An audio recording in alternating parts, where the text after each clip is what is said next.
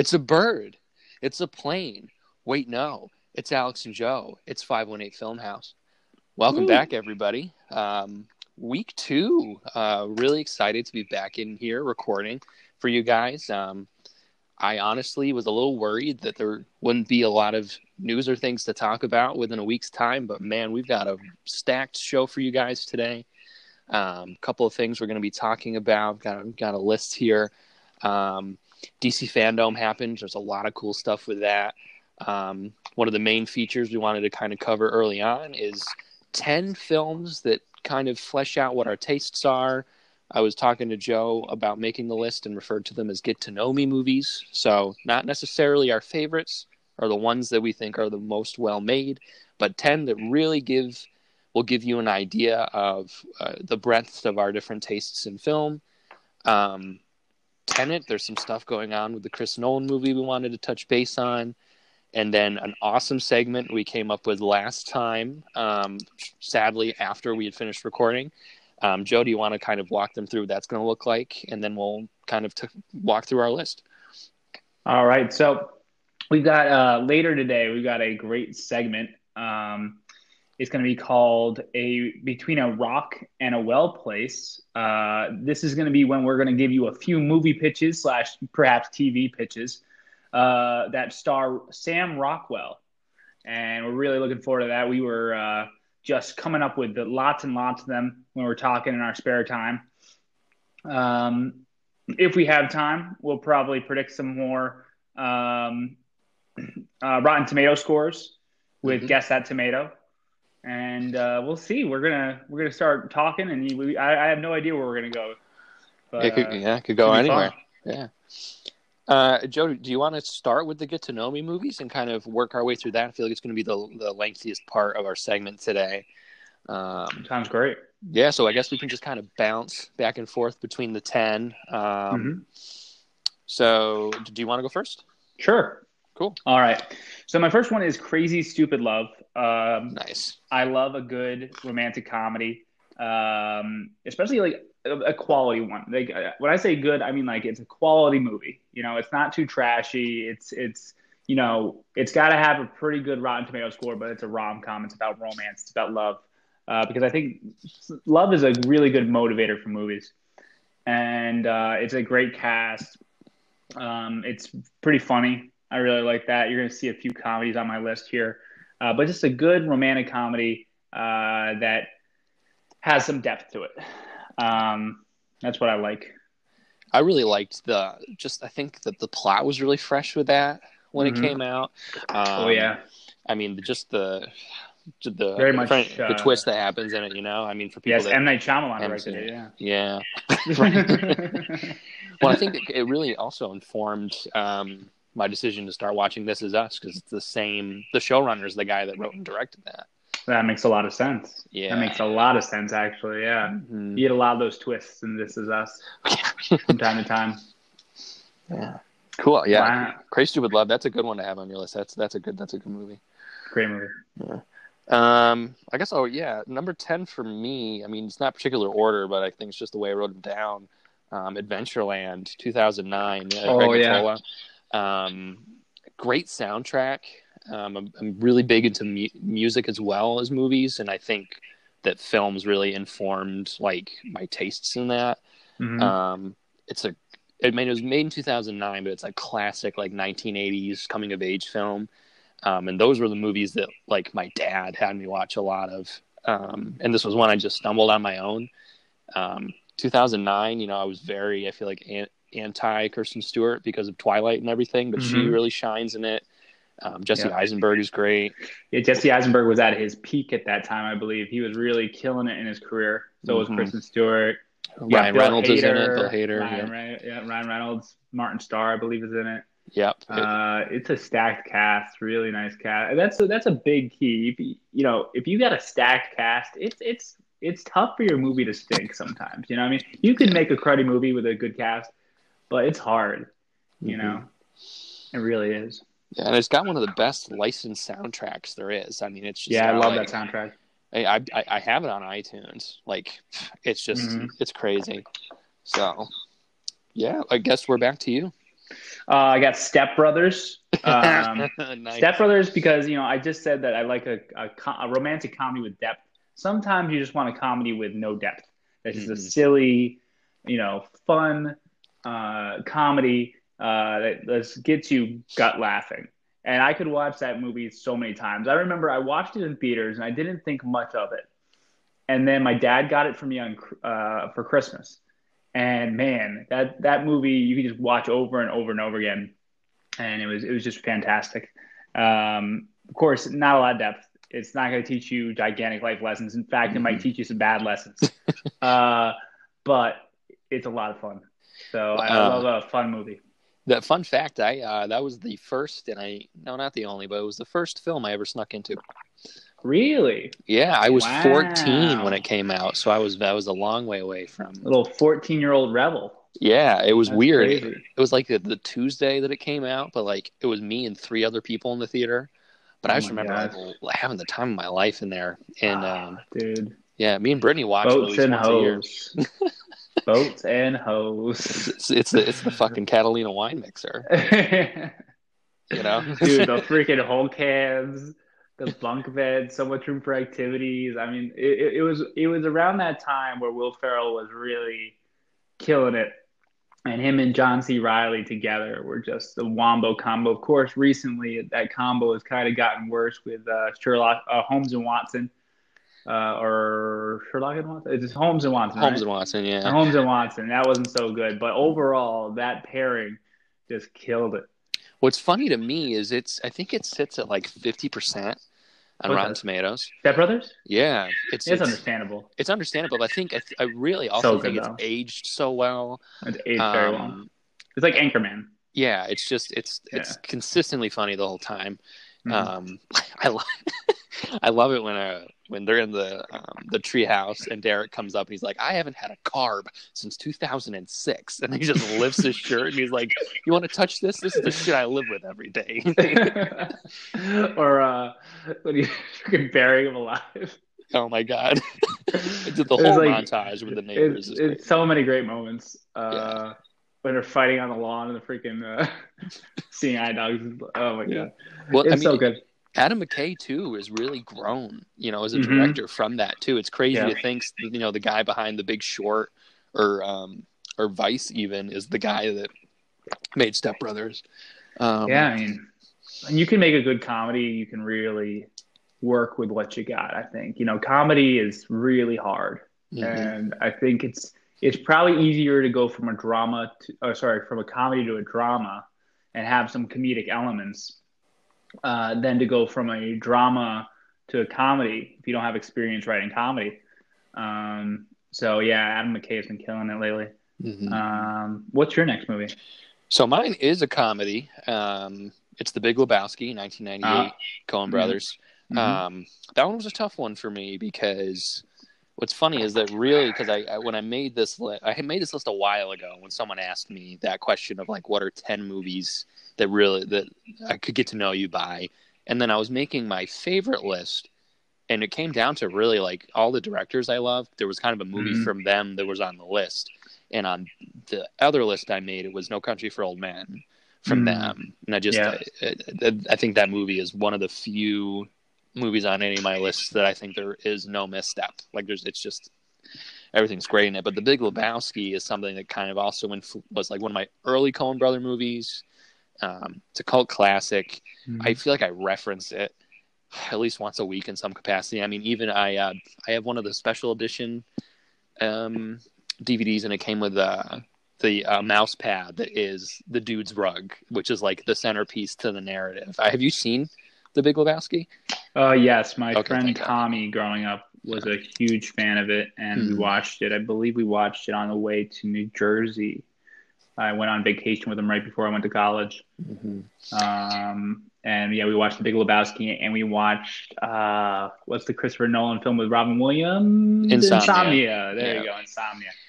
We watched those two movies, and they were Yeah. great. They were really good. What I think Lebowski is what's crazy about it, and I think what it kind of taught me about movies is that like because it is a visual like art form, is that Mhm. it's not necessarily a narrative.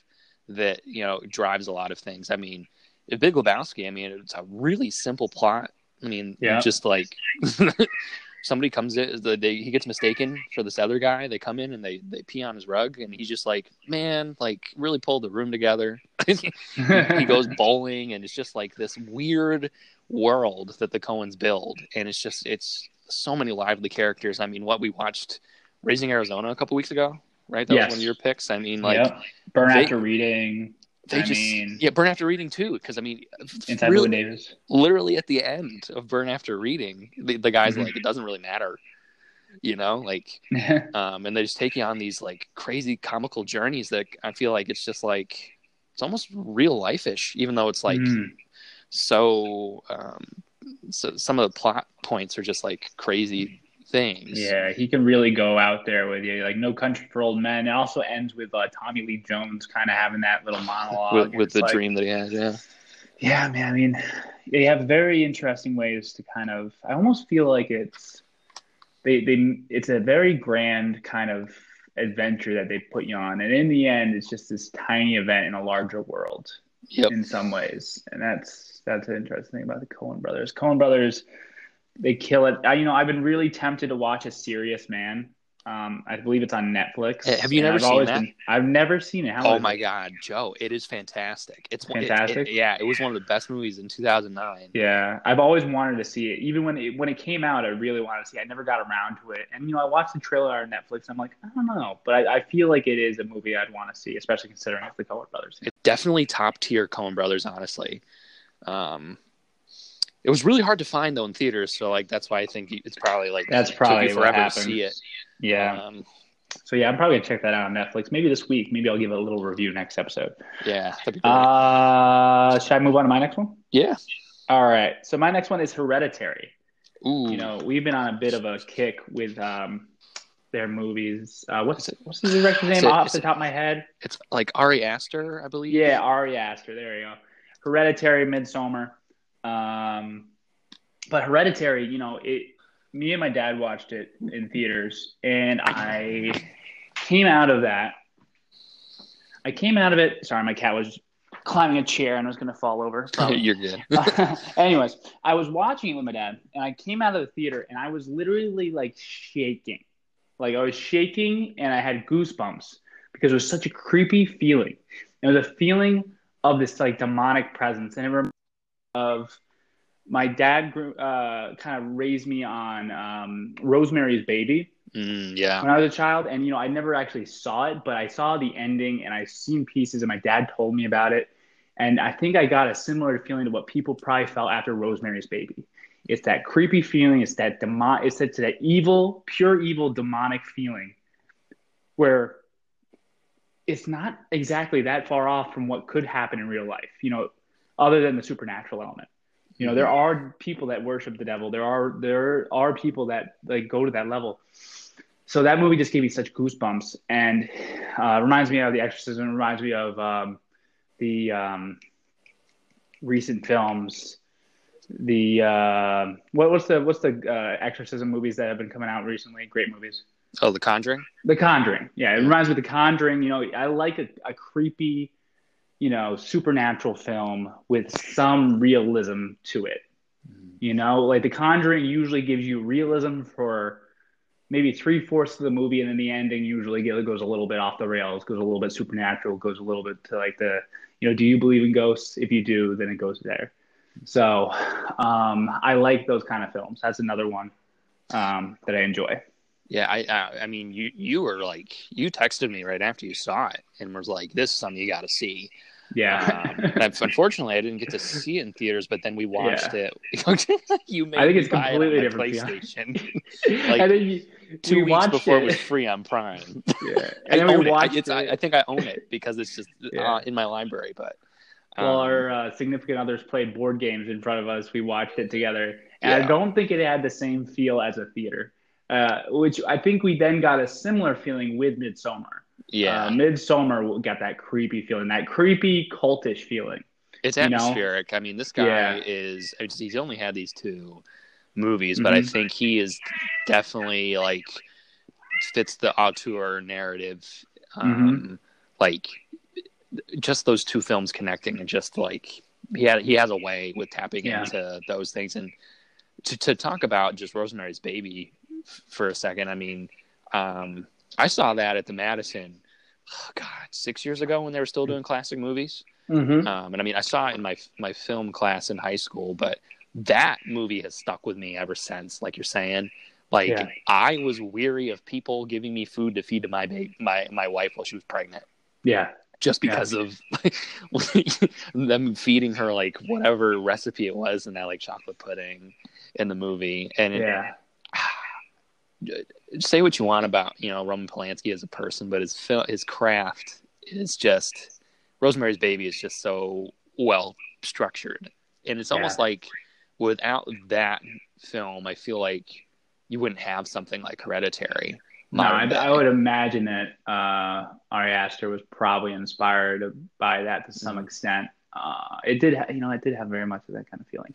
You got to give props to Toni Collette in that too. I mean, it is a shame that she was nominated for that, and I think horror a lot of the times gets left behind. She was so freaking good in that. Like, she really was. I mean, Toni Collette in general is just really great. Mm-hmm. Another, like, even growing up as a child, I think like Children of the Corn, Omen, creepy children there's something about creepy children, because I tell you, children are not fully developmentally and emotionally, and if you got an evil child, man, they'll do stuff. You can't control them. Nope. You know how you're going, you're learning this as you go. Like it's hard to control a child and tell them what to do, or keep them in like. So if a child wants to cut you, they might do it. You don't know. Like if it's silly, but you got an evil child, you got an exorcist child. Like you don't want to hurt a child, and they want to hurt you. Yeah, they're more motivated to hurt you than you are to hurt them. So it's like, man, creepy children are creepy. That's just it. So anyways, before I go on a tangent about children stabbing me, what is your next film? Huge genre shift from Hereditary, but mine is Moulin Rouge, 2001, Baz Luhrmann. Yes, you had me watch this during our movie night earlier this year, right? Yeah, I think so. I know. Yeah. It was last year? Yeah, because it was when we were still in our apartment. Oh, that's right. Yeah, I remember being really excited because I was like, I actually feel like Joe's going to love this. And it was a lot of fun. And the funniest part about it is I absolutely hated it the first time I watched it. Yeah? Like, I hated it. I was girl I was dating at the time introduced me to a bunch of movies I never wanted to watch, and this was one of them. And it was too high energy for me, I think, at the time. But then I, for some reason, just popped it in again one time and just I don't know, just got whisked away into this insane musical that Baz Luhrmann put on. Ewan McGregor is just, he's so good in it. Yeah. The musical pieces are great. I think that the fact that it's like a jukebox musical is great. Right. Meaning that it's utilizing already created music. It's not creating as much original music as a typical musical would. Yeah, so you get a lot of really interesting takes or shifts in what those contemporary songs were. And it's great for an audience because you go in knowing the music, or you might know the music because it's very much pop music from that time period, really. Yeah, I mean, Ewan McGregor just starts belting Elton John's "Your Song." I'm just totally taken in. I mean, that's the song that I danced with my mom on my wedding to. It just and it wasn't even Elton John's song. It was Ewan McGregor's cover of it. It's a great version of it. Yeah, so I don't know. Just I think that movie, out of all the musicals that I enjoy, I think that's the one that really has captured my attention the most. And honestly, whenever I see something that is a musical, I kind of always think, okay, what would Baz Luhrmann do with this? When I saw Greatest Showman. The Greatest Showman, I think definitely is similar, but I mean, because even outside of the musical pieces in Moulin Rouge, it's just it's almost you're drinking the absinthe with them. Yeah, because everything is just moving a mile a minute. It really is. I Shout out really to Miles. You really need to see a great movie called Cats. Cats. Yes, I know, Cats. I know. Yeah. My God. I don't know how you can have this podcast without you seeing that fantastic Yeah. Oscar-worthy movie. Any cinephile needs to see it. Need to see Um, Cats. I really wish I liked it, but I wish that Guy Ritchie's Aladdin that came out last year with Will Smith was done by Baz Luhrmann. Oh, that'd be cool. I think that there's definitely enough energy in the music that he could have just like translated that energy throughout that whole movie. Not that I mean, like I said, I liked it, but like I feel like I'm constantly thinking of how Moulin Rouge it's just so good as a musical, could be compared to everything else that I see. But yeah, so I guess that's really all I got on Moulin Rouge there. You're Nice. next. My next one is The Dark Knight, and this encompasses a couple things. When I was a child, my dad was really into the original Batman film with Michael Keaton. He would watch it a lot. You want some peanuts? He loved it. I did not watch as much of it, but I got into the other ones. I got into the George Clooney ones, Val Kilmer. And then with Christopher Nolan and Christian Bale, man, Batman Begins, I was like, it's pretty good. It's a serviceable, Batman movie. At the time, I guess I just didn't appreciate it as much as people appreciate it nowadays. But The Dark Knight was on a whole other level, and it shows a certain genre movies and kind of like part of movies that I really enjoy. I love a good villain. And The Dark Knight had a great villain in the Joker, played by Heath Ledger. And a good villain can make a movie really intriguing because then you're almost rooting for the villain, but you still care about the hero. It makes you care about the movie, and it makes you care where the movie is going. Because most movies, if you don't care about the villain, you're just like, okay, protagonist beat the villain, whatever, I don't care. But if you really enjoy the villain, you're looking forward to every confrontation they have and every interaction they have and every scene. And I think it engages the person then more. I'm thinking about like Black Panther with Killmonger. I'm thinking about Avengers with Thanos. And plenty of films like gangster movies and stuff like that, where you care about these people that are not, great people. You think of Gangs of New York. Mm-hmm. The villain is very engaging. But anyways, and then Christopher Nolan. This really allowed me to get more into Christopher Nolan films. Around the same time, I think I watched Memento and Insomnia and all of his classics, and I've been engaged by him ever since. I really loved Dunkirk. I think Dunkirk was surprisingly good. I don't think it's appreciated as much as it should be, primarily because of his sound and the score and just the movie as a whole. Even if it wasn't as maybe the acting the acting was great, but it wasn't like these engaging characters were like, oh man, I really love this character. But the movie as a whole was so great, and it's his direction that can pull it all together. So yeah, Christopher Nolan with The Dark Knight. I love that film. I used to watch it so many times, and I love it for numerous reasons. But it's really important. I think the biggest thing, and I mean, it's so important culturally for movies, and also just for the superhero genre. But the funniest part about that is that it's more or less just a crime epic instead of a superhero movie. It just happens to have Batman and Joker in it, and it's this huge ensemble piece too, which I think before it really, a lot of superhero movies kind of really relied on focusing on the, whoever the movie was named after. And I think that, I mean, I haven't seen it in a while, but I've watched it a lot of times too, is that Batman kind of takes a back seat to a lot of everything else going on. He really does. And that's not a bad thing. No. But you had so much going on in here too. I mean, you had Harvey Dent in this one.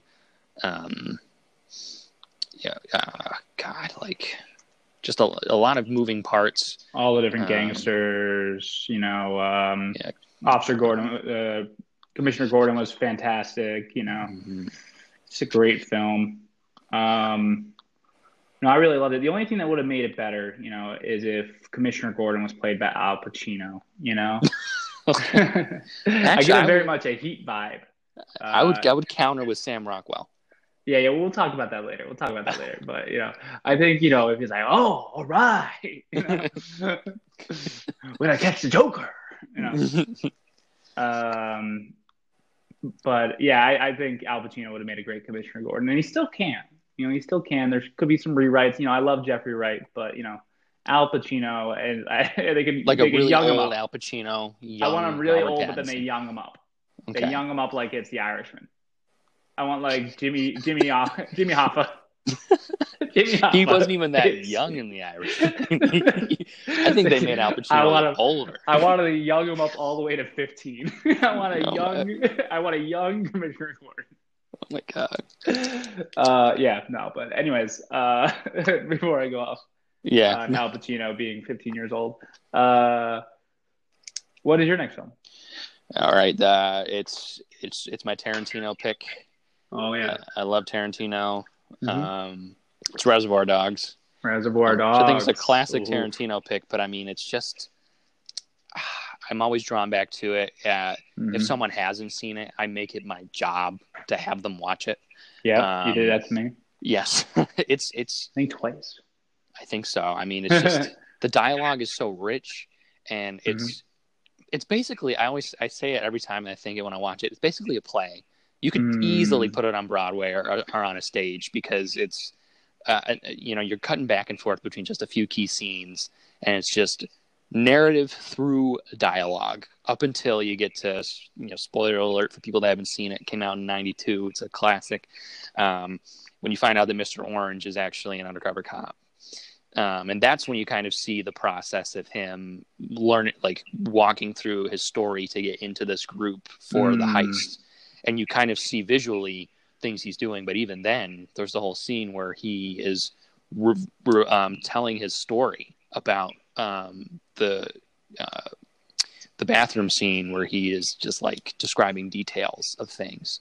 And you kind of visually see it as he's telling it. But other than that, you're relying on the dialogue between Mr. Pink, Mr. White, Mr. Orange, and then Mr. Blonde. And it's just, in order, I feel like it takes a really rich dialogue to engage your audience that much to have you listen for an hour and a half to know what's happening instead of seeing, right? Where I was kind of talked about Big Lebowski is like kind of like the narrative is really laid back and you're still being brought on this journey and it's fantastic. Here it's like you're in this like warehouse for an hour and a half. Yeah, and you can kind of see Quentin kind of come back to that with Hateful Eight. Yes, and that's why Hateful Eight's very similar in that way. I love Hateful Eight too. It's pretty much just like a bottle episode the whole time, and you're just like waiting for I mean, he done kind of in smaller scales too. In the acts of Inglourious Bastards does that. Like I'm thinking of the basement scene where they're playing the heads up game with the cards. Yep, and it's just like. I've never timed it, but I feel like it feels like a half hour until Michael Fassbender does the wrong 3, which outs him as an American soldier and not a German one. And then it's like 30 seconds of violence and it's gruesome, but it's just like that long dialogue to get to that point. Yeah. And really, I mean, Reservoir Dogs is 90 minutes of that. Because it isn't until like the very end that you get into what actually happened with the heist and then all the violence that happens in the warehouse. Yeah, I mean, you think of Quentin and he uses a lot of dialogue back and forth between characters in like these kind of like prolonged scenes, but like they're great scenes. Like you think of Leonardo DiCaprio and Justified. What's his freaking name? Walton Goggins. No, Timothy Olyphant. You're thinking Timothy Olyphant. Well, I'm thinking about the scene where he forgets his lines, and I'm thinking about that. I think like he's so good at not simple, but like casual dialogue / like just realistic conversation. Yeah, he has an ear for how people talk. Yeah, and feet. Yeah, the ear for and feet. I hate that. Scott Mendelson from Forbes, one of my favorite film writers he covers films for Forbes, pointed out that there were so many shots of feet in Once Upon a Time in Hollywood, because that's all I saw. That's all I see now. In the theater, and that's all I see anymore in Tarantino movies. I'm just like, come on, guy. It's like, wow. Pulp Fiction, oh my god! Yeah, I mean Uma Thurman. I feel like she's introduced with the feet with drag. Her feet. Like, right? And I mean, it opens with John Travolta and Samuel L. Jackson talking about what's worse. What was it, having sex with the other guy's woman, or rubbing foot her feet. Rub. Yeah, and the foot rub was worse because Quentin. It's more intimate. Quentin wrote that. Like, Quentin's like, if someone rubbed my wife's feet, I would be all over them. His editor was like, "Are you sure about this?" No, we keep that line in. Yeah, there were actually more lines about feet. Yeah, I mean, it's crazy. It's crazy. Pulp Fiction. Yeah. I think you're up. Yeah. I'm up, and I'm sticking with Quentin. I got Kill Bill. Okay. Nice. Volume 1 in particular. I was raised on martial arts films. I was raised on Bruce Lee, and I was raised on Jackie Chan. Raised on Jet. Did I say Jet Li or I said Bruce Lee? I said Jet Li. Mm-hmm. I watched a lot of martial arts films with my dad. Because we did Taekwondo when I was young, and it was just like we loved the action, and we'd watch Walker Texas Ranger, which was a lot of roundhouse kicks from Chuck Norris, but we loved the martial arts films, and Quentin Tarantino directing very much a kind of a classic martial arts / perhaps like a revenge western / revenge samurai film in a way, because westerns are often kind of inspired by the samurai films. Mm-hmm. But Kill Bill was really great, and I was very young when I first saw it, so the violence was very engaging, and it was very exciting, and it was very different than what I'm used to. It wasn't the first R-rated film I saw. The first R-rated film I saw was originally on this list, but then I kind of kicked it off. Was Gladiator, but Kill Bill was very early on as far as R-rated films in my life, and it was great. It was fantastic. It's once again a great cast. Once again, great dialogue from Quentin Tarantino. But the biggest thing about Kill Bill is the action. You think of You think of basically the final scene where she's fighting all the different people with samurai swords and the giant mace, and it's just fighting Lucy Liu. And there's just so much great action, along with a well-directed Quentin Tarantino film. And I really enjoyed that. And it's really what got me into Quentin Tarantino was Kill Bill. So that movie is always going to stick out to me. You've seen Kill Bill, obviously, right? I have, yes. Not in a long time. I think that was back when, because I was introduced to Reservoir Dogs in my high school film class. And then after that, it was like, okay, I got to watch all of them. Yeah.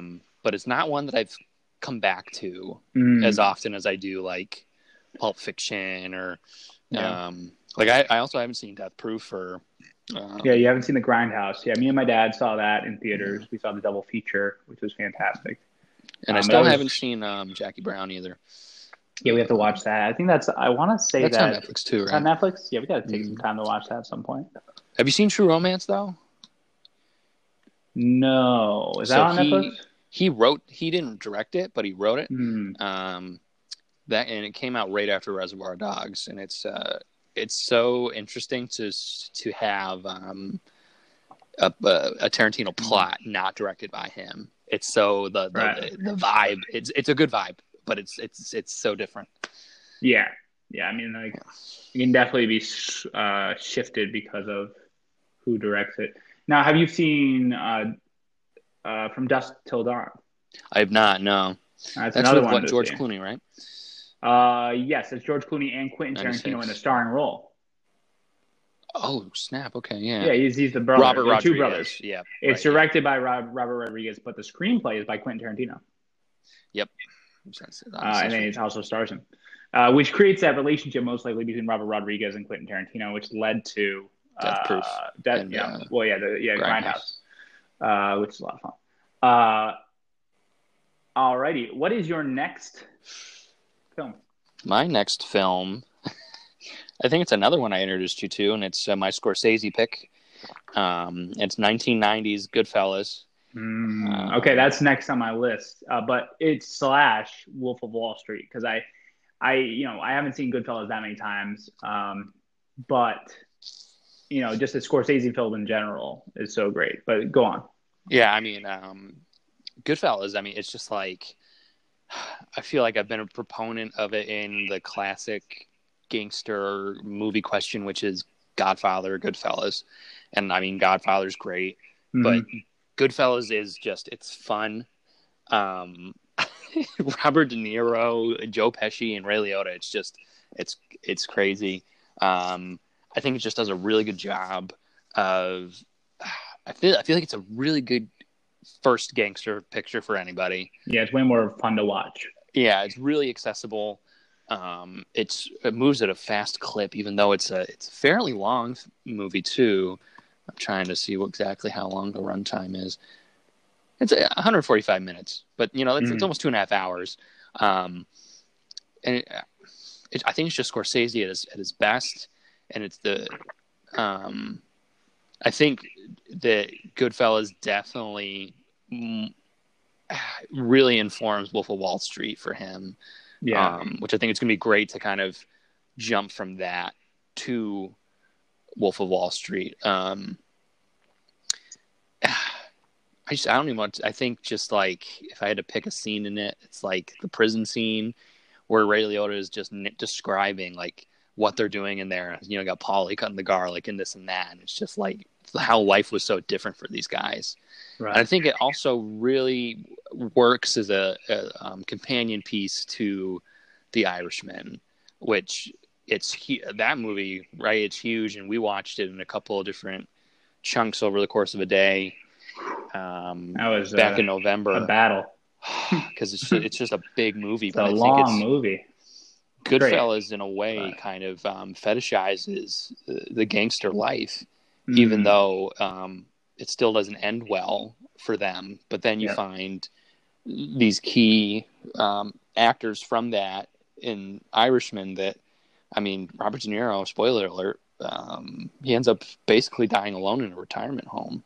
Yeah. And it's just it just kind of shows you there's no reward for that. There's no end term reward for that life. And I think Goodfellas really overindulges in like how good it can be for a while, and then you just have Ray Liotta cracking down and going through this mental break, thinking there's a helicopter you're coming after him towards the end of the movie, and it's just this fast paced, just crazy experience. I think everybody needs to have in their movie watching lifetime. So yes. Well, one film I do recommend to you, given this, is Martin Scorsese's other film with Robert De Niro. Another one is Las Vegas. Or sorry, Casino. Casino. Yes, not Las Vegas. Casino. Yeah. Casino is very similar to Goodfellas. I would say it's not as good as Goodfellas, but if you wanted more of that Robert De Niro and Joe Pesci combination, that's a go-to. And it's really it's a fun movie, because you got that Las Vegas kind of backdrop, and then you think of Wolf of Wall Street, you think of that. All these movies, they have great cast, along with a really fun narrative style coming from Martin Scorsese, usually with the narrative being told by one of the characters as the narrator, kind of looking back on their life.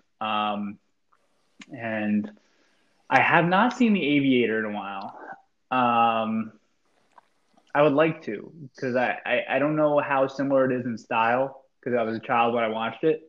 Yeah, I feel like I was really young too when I saw really that young, one. And maybe I didn't appreciate it as much because I saw it as a child and I didn't get all the narratives going on.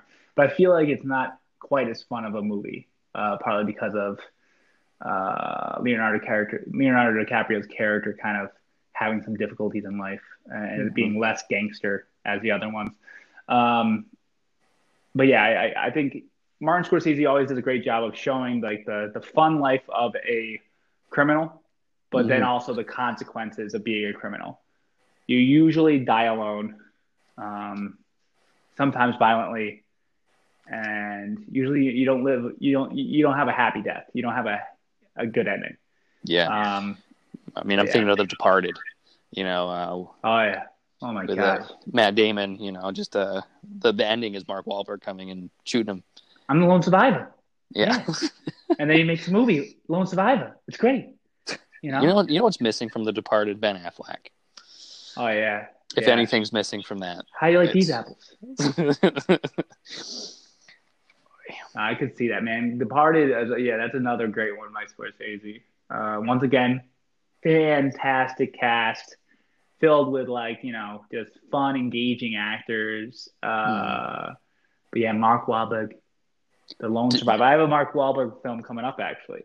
If you didn't know offhand, out of all of the actors in that film, who's the one that you think was nominated for the sole acting Academy Award from that? Oh, I know. I think I know this. It's freaking 30 Rock. You think Alec Baldwin was nominated for that? Yes, Alec Baldwin was nominated. Who was nominated? He was. Mark Wahlberg was. Mark Wahlberg was? Really? Yep. He was the only one still alive. You can't say hi to your mother for me, okay? Yeah. Say hello to your mother for me. You can't come in with I think it was like trash bags around his feet. Yeah. when he just walks in with those around his feet. It's a quiet ending. I think it's like Scorsese just like really grounds these like fast-paced like movies with like those like kind of somberish endings. Which I think is the problem with The Irishman, is that it loses some of the pace of the other films with it being so damn long. And I think what's funny about it too is that like it's something you would see, I feel like, at the end of a filmmaker that's fully grown, but like Scorsese's been grown through this, you know, like, and maybe he just doesn't care as much. Maybe he's just like, you know what, you're gonna sit through my movie because I deserve this. He's wanted to make that movie for forever. That's true. And then he just had this opportunity and he just made it. I mean, I haven't watched it a second time. I feel like I should, but a lot of the things that I was reading in terms of what critics were saying is that even though it's that long, there really isn't much that you can, like, there isn't a clear spot in it that you could say this drags or this is unimportant, it needs to be cut. It's just so, it's a lot to consume. I feel like it almost would have benefited from having like a 2-part structure. Like, here's one part kind of like a Netflix structure. It's probably tough when you want to get like an award to go that way, because you probably want to have the full narrative there. Yeah, The Irishman and The Deathly Hallows Part 2 or something like that. You know, like you split it, or the Breaking Dawn Irishman too. Now, I shared that in common with you as my next pick with Goodfellas / Wolf of Wall Street, and just in general Scorsese structure. What is your next one?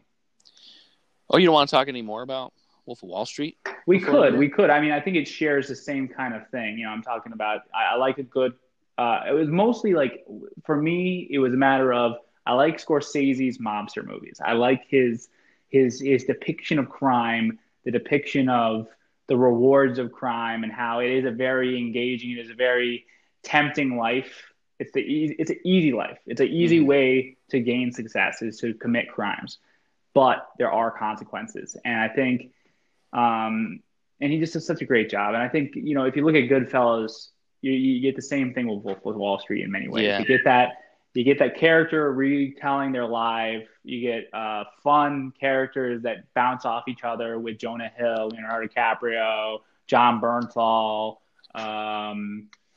Who's another good one? Matthew McConaughey at some point, you know. And that's another thing that's a common theme with him. He'll have a really fun, engaging character that's not in a lot of the film. They're just in part of it, but it's like a really great character that's part of it. Irishman had a couple of them.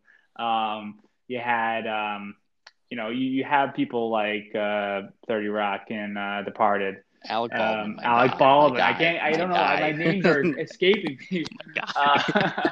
You had some extra gangsters in Goodfellas throughout the film.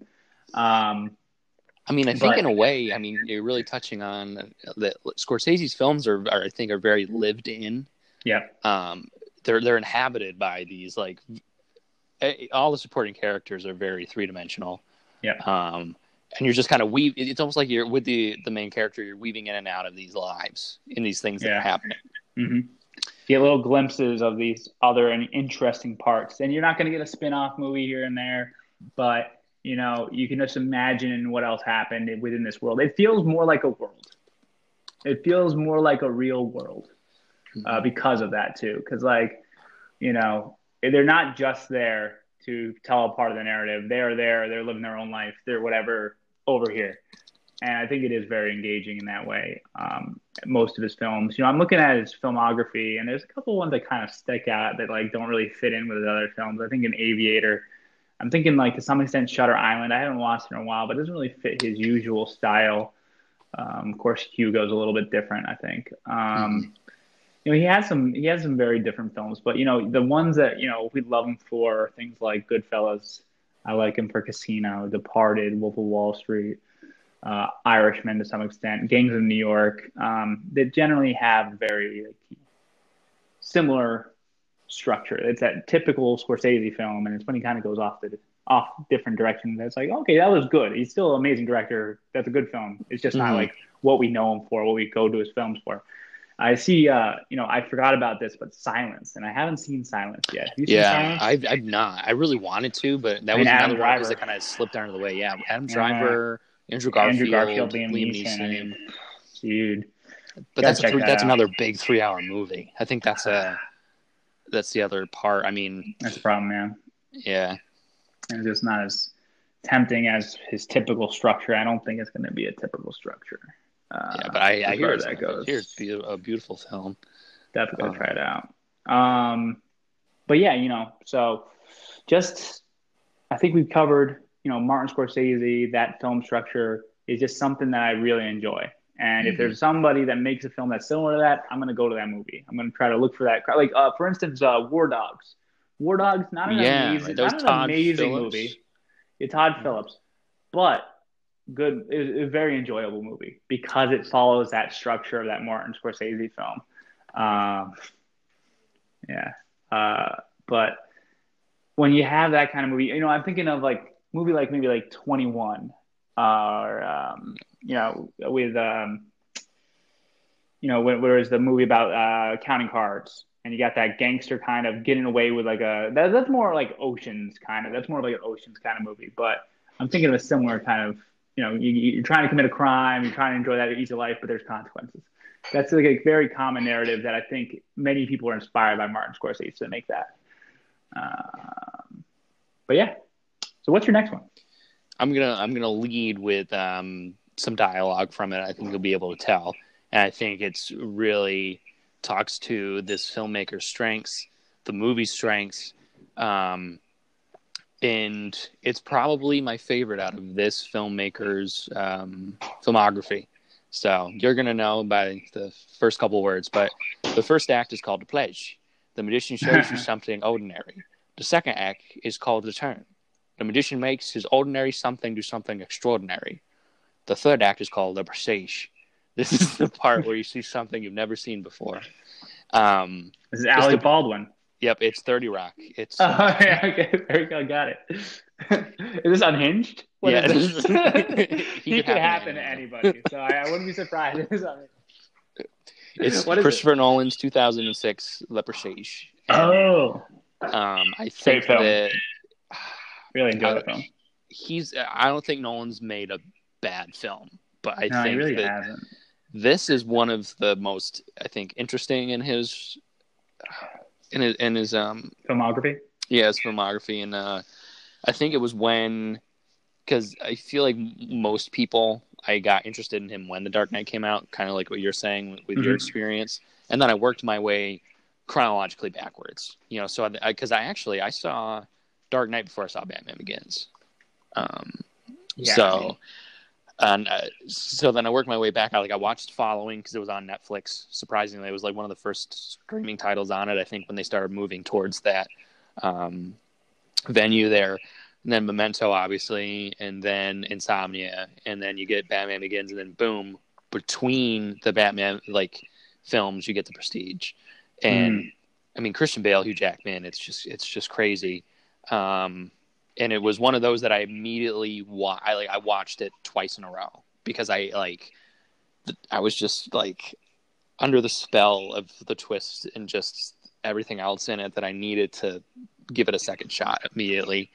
I think Nolan really he shows you something, like all of his films are kind of rooted in this idea of something that's kind of ordinary. And then he does something really cool with that. And then he tries to show you things that you haven't seen. And I think Tenet, I haven't seen it, but you watch the trailer and you would think, wow, a lot of this is probably like green screen or all these other things, but it's mostly practical effects in these different things. And he really pushes all of these methods of filmmaking to the most because his love for the field is so apparent in utilizing these. And he really is that magician. Where and I think it really comes down to structurally the way he tells his stories.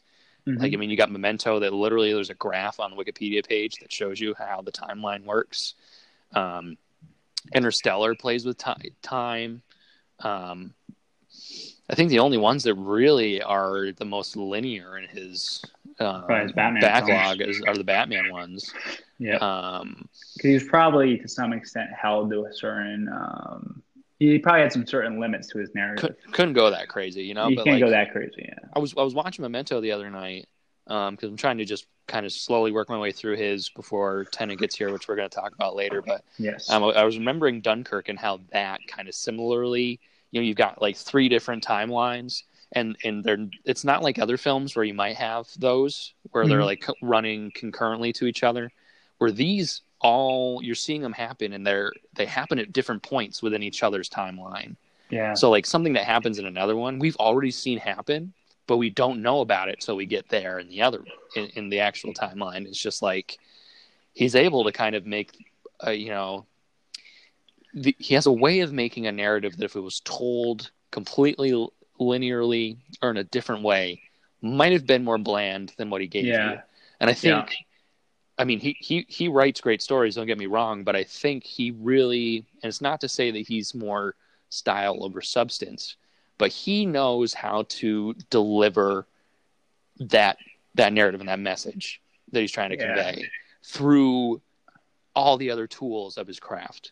Yeah. I think that's the thing. I think he, if he were let's say an athlete, he'd be an overall athlete. He'd be he's good at everything, but maybe he's great at a lot of different things, but he's not elite at one thing over everybody else. I think he puts together all his tools, and together that makes for him being one of the best directors out there.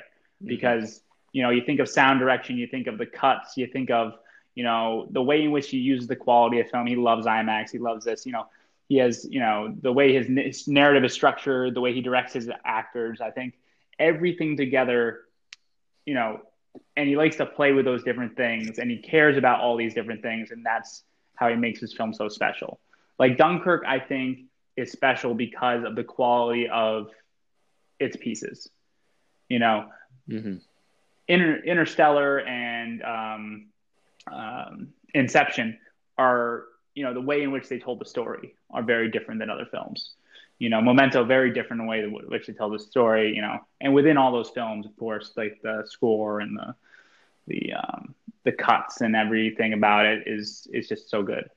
But I think he loves his craft, and you can tell, Yeah, no, I definitely, I feel Damien, what's his name?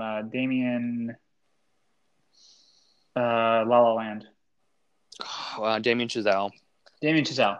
Yeah. Kind of like Damien Chazelle. Damien Chazelle, you can tell, loves film. He loves musicals. He loves he loves cinema.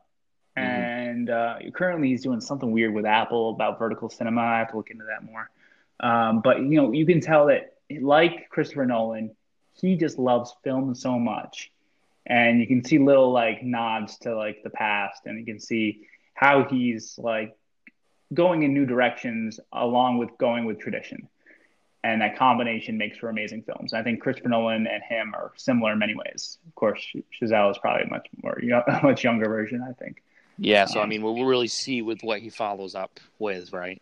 Yeah. But I think what you're saying is that, their love and appreciation of these, it's apparent, and you feel that. And I think all the directors we've talked about attached to these movies are ones that understand every aspect of their craft and make these experiences that we end up talking about right now for about an hour, right? My gosh, yeah. Yeah, so I'm thinking that after you talk about your fifth, we save our final four for next week to kind of wrap that up, because we do have a couple of other things we wanted to talk about tonight. Right. I think I've talked about 6 technically.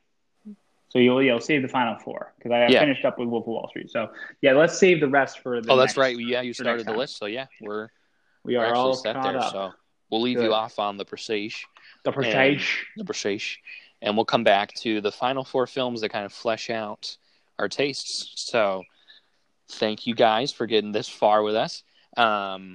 Like we said, we're going to start talking about, we're already talking about Nolan, so let's talk about it, because it's actually kind of really, I'm going to be frank, it's really pissed me off this week that, like we said last week, it's 518 Film House. We're located in New York, and currently we do not have movie theaters that are open. Mm-hmm. However, we do have access to drive-ins. There's at least 4 or 5 relatively locally to us within a 30-minute drive. Yep. And Warner Brothers has decided that unless you have regular movie theaters open in your area, drive-in theaters cannot play Tenet. Ooh. So next week, while other parts of the country can see Tenet regardless of you go to your local drive-in or go to your Regal or AMC or Cinemark or wherever you choose, us in New York, even though we have access to even go see Unhinged, he can happen to anyone, Russell Crowe, we are not sponsored by that film at all. We are not regardless of that. We're not going to be able to see Tenet. Yeah. But we can see Unhinged. So, there's pros and there's cons, And frankly, this could happen to anybody, Unhinged could happen to anybody. And, but yeah, I really feel as though it's kind of like a little tone deaf. Mm-hmm. It's a little bit like, you're not really thinking about your fans as much. You're thinking about money, because what they're thinking, I think one of the decisions is if you restrict it to only places where they can see it in theaters, you're getting money for every single ticket sold. Yep. You got to think that probably drive-ins, you get a lot less money. In 2019, it only drive-in provided less than 2% of the overall domestic gross for movies that whole year. Yeah, I thought of that earlier too when I was on my hot box talking about it with somebody else, and I was like, "This is all about money." And I think, unfortunately, too, I think it's about presentation for Nolan too, because he always pushes like, see my movie in IMAX, and unfortunately, the drive-in theater isn't that. Yeah. But I really think at a point where accessibility to these combined with health safety, it's like, like I was good. I already talked to my parents about coming and taking Luna for the night next week, like a month ago when it got moved to September 3rd. Because you have to see Unhinged, because I need to get out of the house. I want to see it. I want to see Russell Crowe. Angry. Yeah. And it's at a point where it's like, okay, so let's say it comes out. It's been starting to release globally, right? We don't get theaters here until maybe January. And that's when it's going to come out on DVD. So do you want me to just, if it's about presentation and money, you're going to get the money if I pay for it. But am I seeing it the way that you want me to see it? Yeah. Regardless of how much money I'm paying on a ticket. So I'm pretty disappointed in Warner Brothers here. I don't want to say that it's anti-consumer, but I think it's during a quarantine, you got to be a little bit more like, you got to think a little bit more of what you're doing here. People are going to go see this. People go out to see Nolan movies. Like he is one of those behind the camera names. You put on something and they're going to go see it. So I mean, apparently sales are doing pretty well as far as pre-sale tickets in Yeah, I different mean, areas, U.S., China's U.K., Australia. looking to do good numbers for it. Yeah. Um, so I mean, we'll see. I mean, I feel like it could be a fluid decision. Obviously, I mean, they've had to be really flexible with the release for this anyway. Yeah. So, because unfortunately, I really don't see New York opening theaters, and most of them in California are closed too, and those are the biggest markets in America for theaters and for domestic grosses. So it'll be interesting to see. I'm hoping I'll be able to see it in some capacity before it's on my TV at home, but yeah, disappointing. Yeah, I mean, and you see the different studios taking different strategies here. You see Disney putting Mulan on Disney Plus. But Warner Brothers is not going to do the same with Tenet and HBO Max. And then, of course, you've got what's the company? Where's the company? I'm trying to figure out the company for Unhinged. Oh God, yeah, I meant to look that up. Yeah, what company released it? Solstice Studios, of course. It was released by Solstice Studios. They've chosen to allow it in drive-ins. So, and when you have a leader like Solstice Studios, I mean, you got to follow suit, Warner Brothers. Come on. I mean, I was reading that it's kind of actually a smart move for a smaller movie like Unhinged. I feel like it's something that might have gotten lost in the larger summer schedule. Yeah. But now it could be up for an Oscar. So, yeah. I mean, considering that nothing has made any money at movie theaters for a couple of months domestic, it opened to roughly like $4 million over the weekend, which is the highest since quarantine happened. Yeah. I'm not sure about its competition, but yeah, it's at 13 mil worldwide. I mean, you have a lot of these smaller Russell Crowe movies that come out occasionally. I mean, there's like The Next 3 Days, which came out in 2010 or 11. That they typically open, obviously not to 4 mil, but maybe like between 9 and 11, and then they tend to triple how much they make. So it'll be interesting to see, since like it's playing in a lot more venues than I think Tenet's going to be playing in. Yeah. To see if there's an effect on the longevity of its run. So we're going to keep an eye on all of this. We're going to keep an eye on how movies are opening during the quarantine and how they're selling. And we'll see about Oscar news for Russell Crowe. But but recently there was a lot of movie news coming out of a awesome event called DC Fandom. Yes. And I haven't been huge on DC in the last, I don't know, five years or so, outside of select films like Wonder Woman and Shazam. And, I just, haven't really enjoyed the movies as much as their previous generation of films with the Batman series with Christopher Nolan. But man, I don't know about you, but DC Fandom got me excited for DC for the first time in a long time. I thought they killed it all day. It's crazy. And apparently they had 22 million people watching. I think they garnered a lot of attention, and I think they got a lot of good attention, a lot of positive attention, which has been rare for them as far as movies go. And it's got to be great news for them, Warner Brothers, HBO Max with the Snyder Cut. I mean, let's get a rundown of what we saw. I mean, we had the trailer for, like you said, the 4-hour cut of Zack Snyder's Justice League. We had a flash panel. They showed concept art for Black Adam starring The Rock. God, we finally got a big first look at Matt Reeves' The Batman, which I have only heard from other people and seen on the internet positive reactions. It looks fantastic. Which I love Matt Reeves. I think he does a lot of really solid work, both in film and television. So I wasn't worried. I thought it was in really good hands. But we were all in on Batfleck, right? All in on Batfleck. We were all in on Batfleck. But man, that trailer did some work.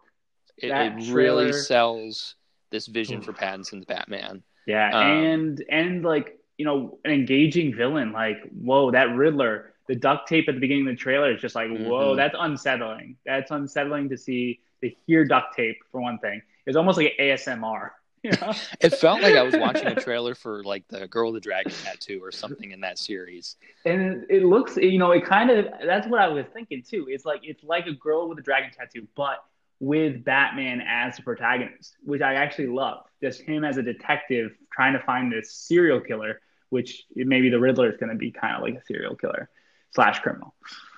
But yeah, man, it was unsettling. It was engaging. It was, you know, just fascinating. And, you know, it has a unique look for Batman that we haven't seen really recently. Mm-hmm. And I heard kind of like people calling like for Mad Max vibes with the Batmobile. But yeah, Robert Pattinson looks like he's making the part his own. Yep. And Commissioner Gordon with Jeffrey Wright. Jeffrey Wright, like he's making the part his own. And it just looks like a really cool film. And there was not, you know, I don't think there was a lot of hype going into it. And I think they found a way to make people hype for a movie that is probably not coming out for a bit. It's October 2021. October 2021. Okay, yeah. Yep. I think it's I think they took Batman and grounded him again, which I think very important because, I mean, even though Nolan's films are fairly grounded, I mean, once you get to Dark Knight Rises, it's just like it's such a different thing. And then Snyder made Batman like, you know, he's like godlike almost, you know. And he's the older Batman. You know, he's been doing this. He like that. Ben Affleck had already fought the Joker at certain points. Yeah. I mean, Joker killed Robin in that timeline, right? If I'm remembering correctly. And here it's specific. They're like, it's year 2 of Batman, so it's very early on. There is no Robin yet. You know, he's not even close to Robin. Yeah, so you bring it back to square one, really. And I think having the Riddler kind of it feels like a more. They're going for more of that Nolan kind of coined realism, I think. Yeah. Quote unquote, however real you can make, you know, a comic book type movie. But I think definitely they're going in the right direction with it. In some alternate timeline of this, right? We had the Batman that was directed and starred Ben Affleck. So it's just interesting that project became this. Yeah. I mean, it looks great. It looks great. And I think they recovered a lot from, you know, people learning that Batfleck's back in The Flash, and like it kind of takes away from Robert Pattinson. But then that trailer I feel like just put all the attention back on Matt Reeves' Batman. But at the same time, throughout the day, we had other trailers. We had Suicide Squad. We got to meet the cast. We got to see some behind the scenes footage, and I am really excited for this film. I think it has a certain flavor that was missing from the last Suicide Squad movie. And James Gunn you can see the touches that James Gunn brings to the movie. I think it's riding the momentum of Birds of Prey. Yep. And it's got a lot of potential. You know, I'm really fascinated by it. I'm really excited, especially for John Cena, kind of getting that almost like that Batista role from James Gunn. Like James Gunn knows how to work with these wrestlers. I couldn't really see him in the role though. As a Peacemaker or whatever his name is, Peacemaker. I couldn't see John Cena at the panel. It was weird. Oh, you know what? Yeah, you know he didn't show. They showed up. They put his name, but he wasn't there. It was weird. Yeah. It's kind of unprofessional that he didn't show up to the panel. And I think they did a few voiceovers. You could hear him every once in a while, but you know, there were no visuals, and I think he just no-showed and sent in some dialogue, and they pieced it together the best they could. But still, even despite that, it was still a really cool behind-the-scenes featurette. I'm excited for King Shark because you know, King Shark has been big recently. He's going to be in the Suicide Squad game. He's going to be in the Suicide Squad movie. He was in the Harley Quinn. She is a queen. She's a queen. Harley, Yes. Harley Quinn animated TV show has a big emphasis on King Shark. He's a much funnier role though. But which by the way I recommend. I hope you take a chance to watch that at some point. It's on HBO Max. But I really like the direction they're going with this film. I think it looks really great, and that cast is ridiculous. Like, it's such a stacked cast, and as we talked about earlier in this, it's hard to fail with such a stacked cast. So I'm really looking forward to that. What else did they show? They showed so much. I done forgot what they showed. What they showed. I mean, they talked about. I mean, they announced Shazam follow-up, Fury of the Gods. They covered some stuff at the Flash panel. Got the Wonder Woman trailer. Yep, Aquaman 2 briefly talked about. Really, I think they took this quiet moment where Marvel is in this, unfortunately, because of COVID, is in this stalemate where we would have known where Phase 4 was going after we saw Black Widow. So we probably would have gotten a lot more news and kind of had ideas of where things were going. And DC was just like, all right, there's a lull in the Marvel market. Yeah. Bam. Here is everything quiet. They have. They updated you on everything. They unloaded both barrels. Yeah, so it's fair. I mean, it's time. I think it's rightfully so. It's time for their version of a connected universe, I think, to really start to shine. So I'm really excited for them, especially just now that they've really embraced, I think they've kind of embraced the direction they're going in. Where before it was like, we're trying to build something similar. And then it was just kind of proved that it wasn't working. And, I think it's not necessarily going to be this one connected universe. It might be a multiverse because DC is very much about the multiverse. And if they're going to have Flash going between dimensions, that kind of opens the door for you to have Robert Pattinson and Batfleck at the same time. And it allows you to have a fun movie like Suicide Squad, but then have a really dark, serious movie like The Batman. And something in between with Wonder Woman 1984.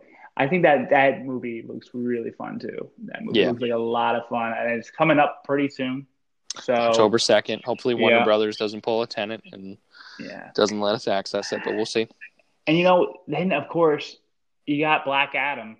They showed off Black Adam a little bit with some concept art and The Rock talking about the role. And you can't downplay the fact that you have one of the biggest movie stars in a new IP for you as far as movies go coming up. And that could be huge for them. That's somebody that Marvel doesn't have. They don't have The Rock. And you have big stars. But, when you think about it, Marvel is losing a lot of their giant stars. They're losing a lot of their giant stars. And then DC's just starting to use a giant star in The Rock. So it could be a big swing of momentum as far as who controls the superhero market is the next couple of years with DC while Marvel starts to build back up. Of course, Marvel's taken a different strategy with the streaming services, with, the different TV shows. But then, it seems as though that DC is going to use HBO Max for the Snyder Cut, and who knows what else they're going to do with it. They got Gotham PD, I believe it's going to be made, which is going to be a connected prequel. Yeah, prequel to the Batman. That's going to be year 1 of the Batman, while the actual movie's going to be year 2, I believe. But man, DC fandom killed it. I was amazed, and I feel like there wasn't a lot of expectations going in, and then they just knocked it out of the park. It's like if someone hit a home run with a bunt.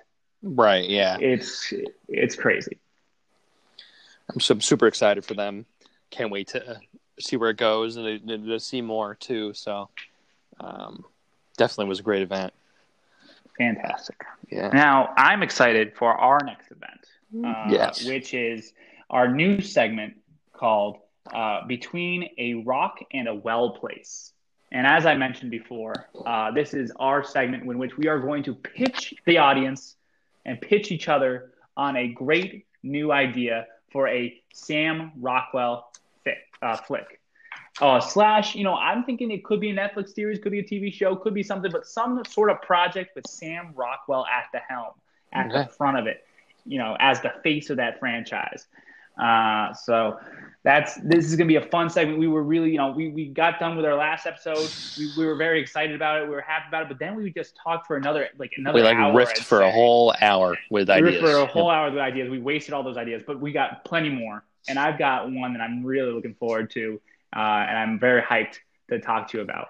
So, all right. Do you want to walk me through that one, or do you want me to? I'm going to walk you through it. Okay, let's go. Yeah. So, my movie is called Escape.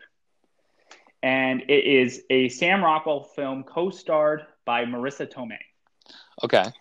All right. And what is it about? It opens to the Sam Rockwell and Marissa Tomei having dinner at a restaurant.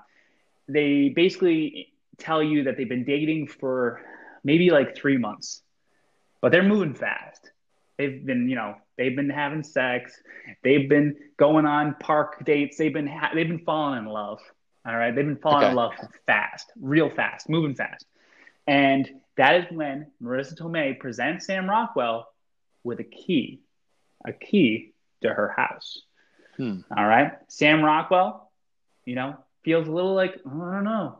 But you know what? No, he's in love. He's head over heels in love with this woman, and they move in together. They get a little montage of the moving in his stuff, all of that. And, it's been a few days. You see a nice kind of nice few moving in days. They're getting each other wet in the kitchen. They're having spontaneous sex and stuff. And they're in bed. It's probably 3 days in. And Sam Rockwell hears a banging from the floorboards. He's like, what the heck is that?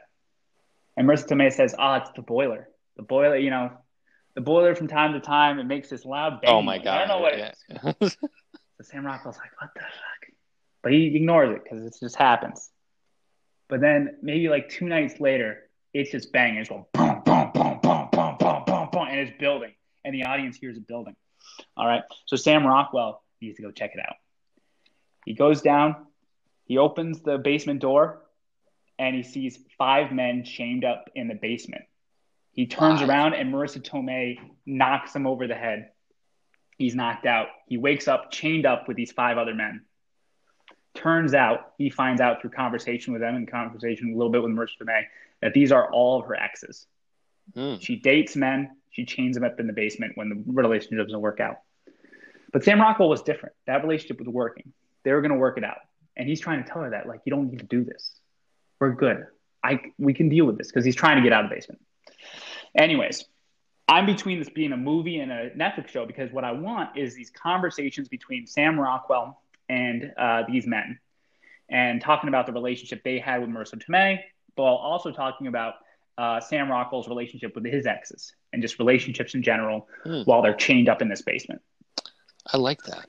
And what happens is they talk about these relationships. Sam Rockwell talks about these failed relationships that didn't work out.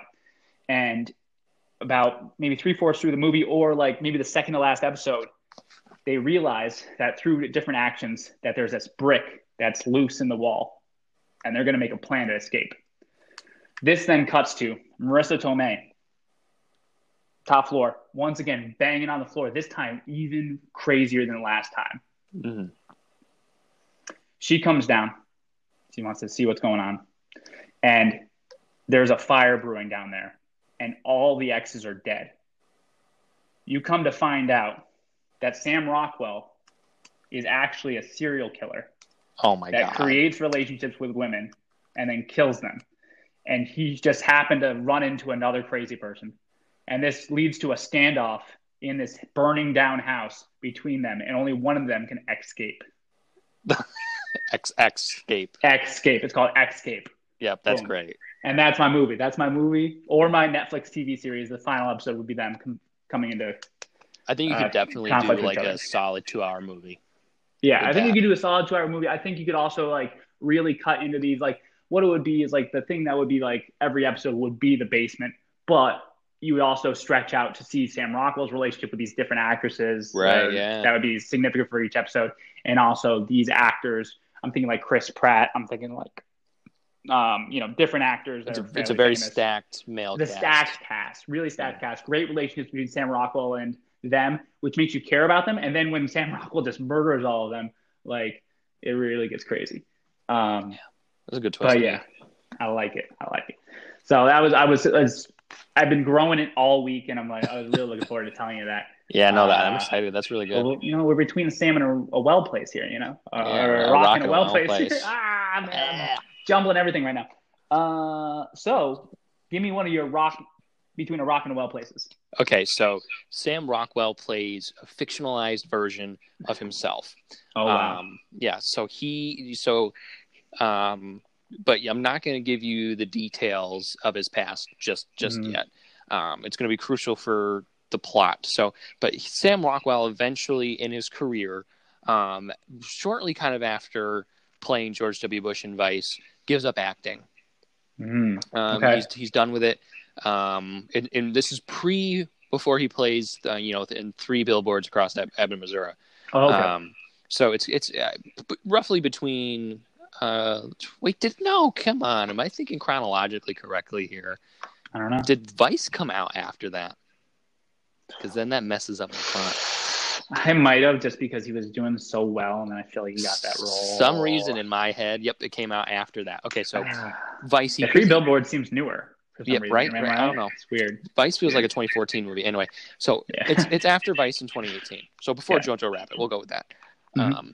And he becomes an admissions counselor for a really small, no-name college. But that institution, like a lot of other ones, is looking to recruit students from out of state. So I'm going to say it's somewhere up northeast. So he moves from California into the northeast. Let's go with like rural Vermont.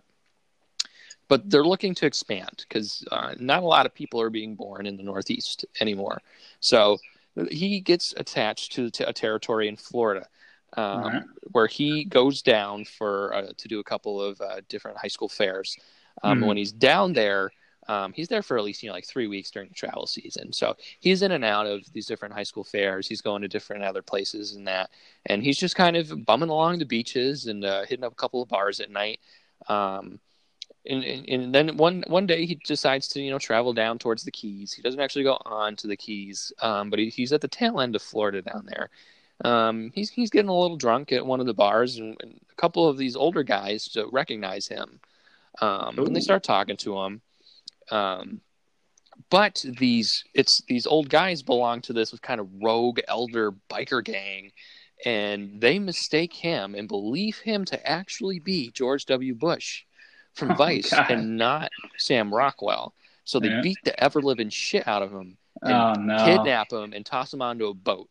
Next thing he knows, Sam Rockwell wakes up and he's on this remote island outside of Cuba, and he has no idea where the hell he is. I mean, obviously we know because it's going to say so on the screen, remote island off of Cuba.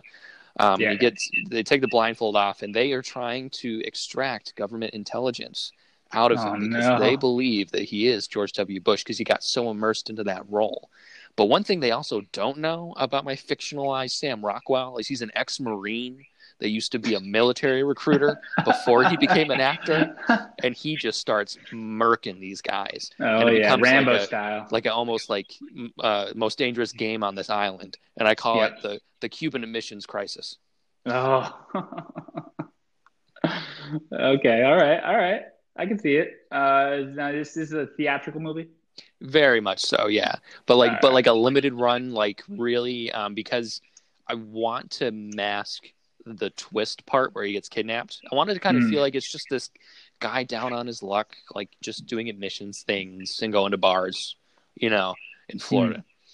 So, yeah. Okay, I can see that. All right. Now, who would you like pen to direct it? Oh God. Probably I would argue probably theatrically. I don't know if they've done anything, but I really was picturing it being shot kind of like Bloodline, that Netflix series. Yeah. But they normally did a lot of television. Right, where are we here?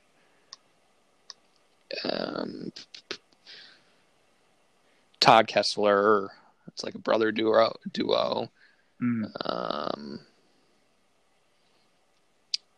Yeah, they did Damages on FX. That's what it was. Oh, okay. They have a nice little pedigree there. Yeah, Damages and Bloodline. I can see that. Yeah. They could do it. They could totally do it. Yeah.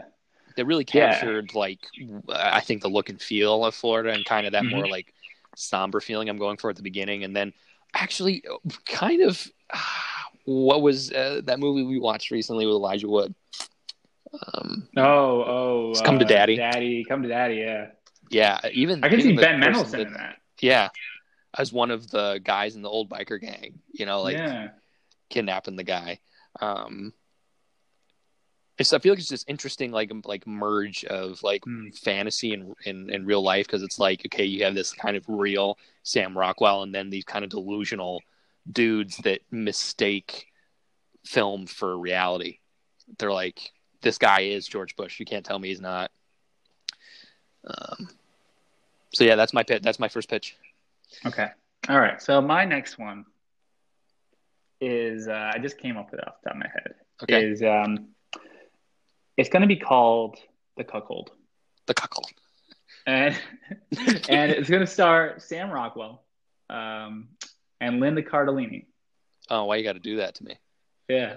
And she's on my screen because I looked at Bloodline. Bloodline, yeah. And how'd you know that's why I love Bloodline? God damn it. So it's going to be those two. They're in a relationship. They want to spice things up. Okay. So they have to find a third partner because, you know, that's what they're into. They're into, you know, some voyeurish kind of stuff. And Sam Rockwell is, you know, he's not the jealous type. Or maybe he is a little jealous. Maybe he is a little jealous, but he just doesn't know yet. But he brings in Adam Driver. Oh, okay. Adam Driver has a man bun, and we added a few tattoos to him. Why has he not done that before? Adam Driver gets in the best shape of his life for this film. I'm telling you, he is ripped, but he is a large man. He's a large man. He's a big guy. He's a big dude.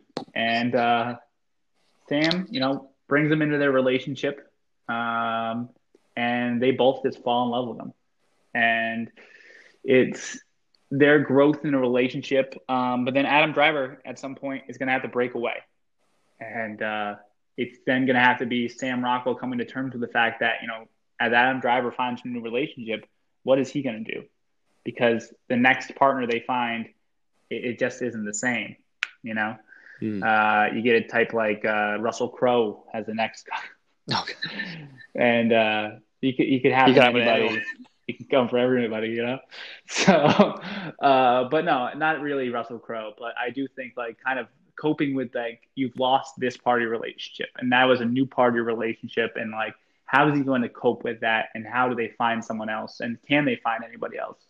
And it's not going to be one of those films where you, like, confess to this person that you can bring them back. No, Adam Driver's gone. Adam Driver has moved on. He's done with that part of his life. He's now starting his own relationship. And I'd like to explore that field. And I think there is an audience out there, perhaps an indie audience, that would be interested in that. I could see it being directed by perhaps, let's see, maybe Judd Apatow. Okay, yeah. Could Judd Apatow film that? Paul Rudd could also be in the Sam Rockwell part. But I think Sam Rockwell will bring a little bit more of a edge to it, a serious edge to it than Paul Rudd. And I think it'd be good. So yeah, Paul Rudd, Linda Cardellini, could be Leslie Mann, of course, with Judd Apatow. Who's Leslie Mann? And I think he'd be down for that, actually. I think he'd be like down for that narrative, and he always brings Leslie Mann into his films, so because of their relationship, obviously. But then yeah, Adam Driver, man, killing it, and I think he would bring in that kind of that vibe to the film. You'd also create some great dialogue between Sam Rockwell and Adam Driver about the whole situation. So yeah, you know, that's my next one. I came up with that one on the fly. The other one was a little bit more thought out. This one was just breaking off of Bloodlines and looking that up real quick. Okay. So, you got any others? I do have another one I wrote down during lunch today. I'm pretty excited about it. Let's go. It's definitely a stupid idea. It's more in line with what we were riffing last week, so just bear with me, everybody. So Sam Rockwell, he's not played by Sam Rockwell the whole time. You see like maybe 3 different actors playing him over the course of his childhood, adolescence, and then into adulthood. And he plays a kid growing up in rural Arkansas that discovers he has a natural talent for playing the harp. Oh. However, he's ridiculed and picked on relentlessly in his childhood for playing what is considered to be more of a woman's instrument. And it just really takes a toll on him as a person until he gets a big break and gets accepted to Juilliard, where he studies harp. And he vows once he leaves Arkansas to never ever go back to that dirty place again. Until is J.K. Simmons about to beat the crud out? No, because you it's basically a montage of Juilliard. Okay. Really. Okay. The main plot comes after this. So he graduates and he becomes this kind of world renowned harpist. And until one day he is asked to play the harp at Bill and Hillary Clinton's wedding in Arkansas. No. And he vowed never to go back, but decides that it's too big of a thing to go to. So he goes and he thinks it's a way that he can really more so keep proving to all of those that put him down as a child that he has made it. And then Hillary comes walking down the aisle, and all of a sudden his harp it just feels weird, like okay. It almost like it's trembling on its own. Yeah. Oh, and he looks down, and there's just this wet liquid kind of coming out of the harp, and it smells like piss. Like it just smelled awful. Everybody at the wedding just like going a weird direction. Looks over him and just disgusted. And his anxiety starts to kick in because he's just remembering all of the everything that happened in his childhood with this. And he just looks and he says, no, the harp pissed. The harp pissed. And, oh, my God. And then the rest of the film really is his journey to kind of vindicate himself and prove through common law in Arkansas that his magical harp is a human being that actually peed, and it wasn't him. And the movie's called The Harpist. That sounds great. That sounds. Did you think like Tim Burton directs this, or what do you think? Or Tim Burton, Clint Eastwood came to mind as well. Yes. Now, Bill Clinton, of course, played by Matthew McConaughey, right?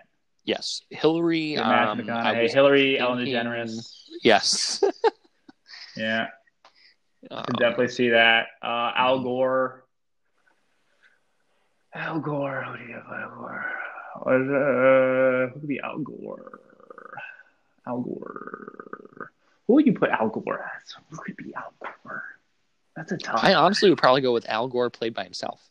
Oh, and he has like a little message about global warming. Yep, and Man Bear Pig. Nice. Bill Hader. He stretched out his head, maybe. Bill Hader would play it, yep. I was thinking that Michael Keaton could play the harp. Michael Keaton actually would make a pretty good Al Gore. Mm-hmm. So, that one came to me. I think I was thinking about... Sounds like a fever dream. Yeah, I came to the name The Harpist, and I was like, how has no one ever thought about the word play with harp pissed? And I was like, Sam Rockwell plays a harpist. Let's go from there. One sec. Now, if you were to say... Now, I'm going to try to get you to do one on the fly right now. You want me to do one on the fly? I'm going to get you on the fly. Okay, now, if Baz Luhrmann, if he directed a Sam Rockwell flick based around Sam Rockwell, just, Sam Rockwell is the centerpiece of this. He's the main actor. He is the singer. What would you say he would do with Sam Rockwell? So definitely, I think this goes back to an idea I had last week, and I'm just trying to figure out the exact motion picture. But it's going to be a musical about the making of a movie. Okay. And it's going to be about... It's going to be a musical about the making of the movie of The Witches of Eastwick. George Miller's Jack Nicholson, Cher, and Susan Sarandon, and Michelle Pfeiffer. But Sam Rockwell does not play Jack Nicholson's character. He plays Cher. Oh, my gosh. That would be engaging. It'd be riveting. riveting, a little controversial, but I could not get it'd be- over him playing, because originally last week, what it was like, he played Sharon a follow up to Burlesque. No, it was in Mamma Mia 3. Oh, Is yeah, it Sam yeah, Rockwell yeah. played him in Mamma Mia 3, and he and Andy Garcia had That'd a be lot of big. romantic scenes together. That'd be big. Mm-hmm. I could see Huge that make a time. lot of money. Um, um, what's the movie with Armie Hammer and Timothy Chalamet? Call Me by Your Name. Yep. Yes. It could be a follow up called Call Me by Rockwell, and it's just Armie Hammer and Sam Rockwell, and they're just traveling throughout Europe, and you can see where it goes from there, of course, but a lot of peach play would be nice. Um, yeah, Sam Rockwell, he's a moneymaker. You just think of like a film, and you can just come up with one, and that's going to make money, and that's what we're here for. Yeah. And Studios I take these ideas. take these ideas and make money. Just give us some ad revenue or something. I don't know. Mm-hmm. But I'm really looking forward to this. I'm going to be thinking about them all week, and I'm very proud of Escape. And I think The Cuckold, has some work. I'm still fleshing it out, but I think we got a lot of good films coming out. The Harpist. The Harpist. The Harpist. I mean, I think that's just waiting to be, filmed. And I could almost, I would love for it to be an animated film because I could see the engagement, and Danny DeVito could play the harp. Actually, I feel like. How about it's real life until the harp pees, and then it becomes animated. Then it goes animated. Okay, and it's all right, yeah, very Loraxy. Yeah, it'd be like the Lorax towards the end, and the harp has a mustache, and it's just Danny DeVito. Yeah, I was thinking, and I think in like the segment can always be between a rock and a well place, and we can come back to Sam Rockwell different times. But I think it'd be fun if we rotated like different actors or filmmakers and pitched things specific to those. Okay, all right. So we'll come back to Rock and a Well Place perhaps in a few weeks. So the next week, what do you what do you want to do? I'm thinking, since we are going to stick with the name of Between a Rock and a Well Place for the pitching, why don't we stay a little consistent, at least for next week, and let's pitch Dwayne "The Rock" Johnson films. Ooh, yes. So I'm thinking, looking at outlook for next week for everybody, we're going to finish our list of the films to get to know our tastes. Yeah. Obviously, any relevant film news that happens between now and then, and then pitching fantastic Dwayne "The Rock" Johnson movies. Yeah. I think we're going to wrap it up now, though. I'm Alex, and this is Joe, and we are 518 Filmhouse. We'll catch you next time.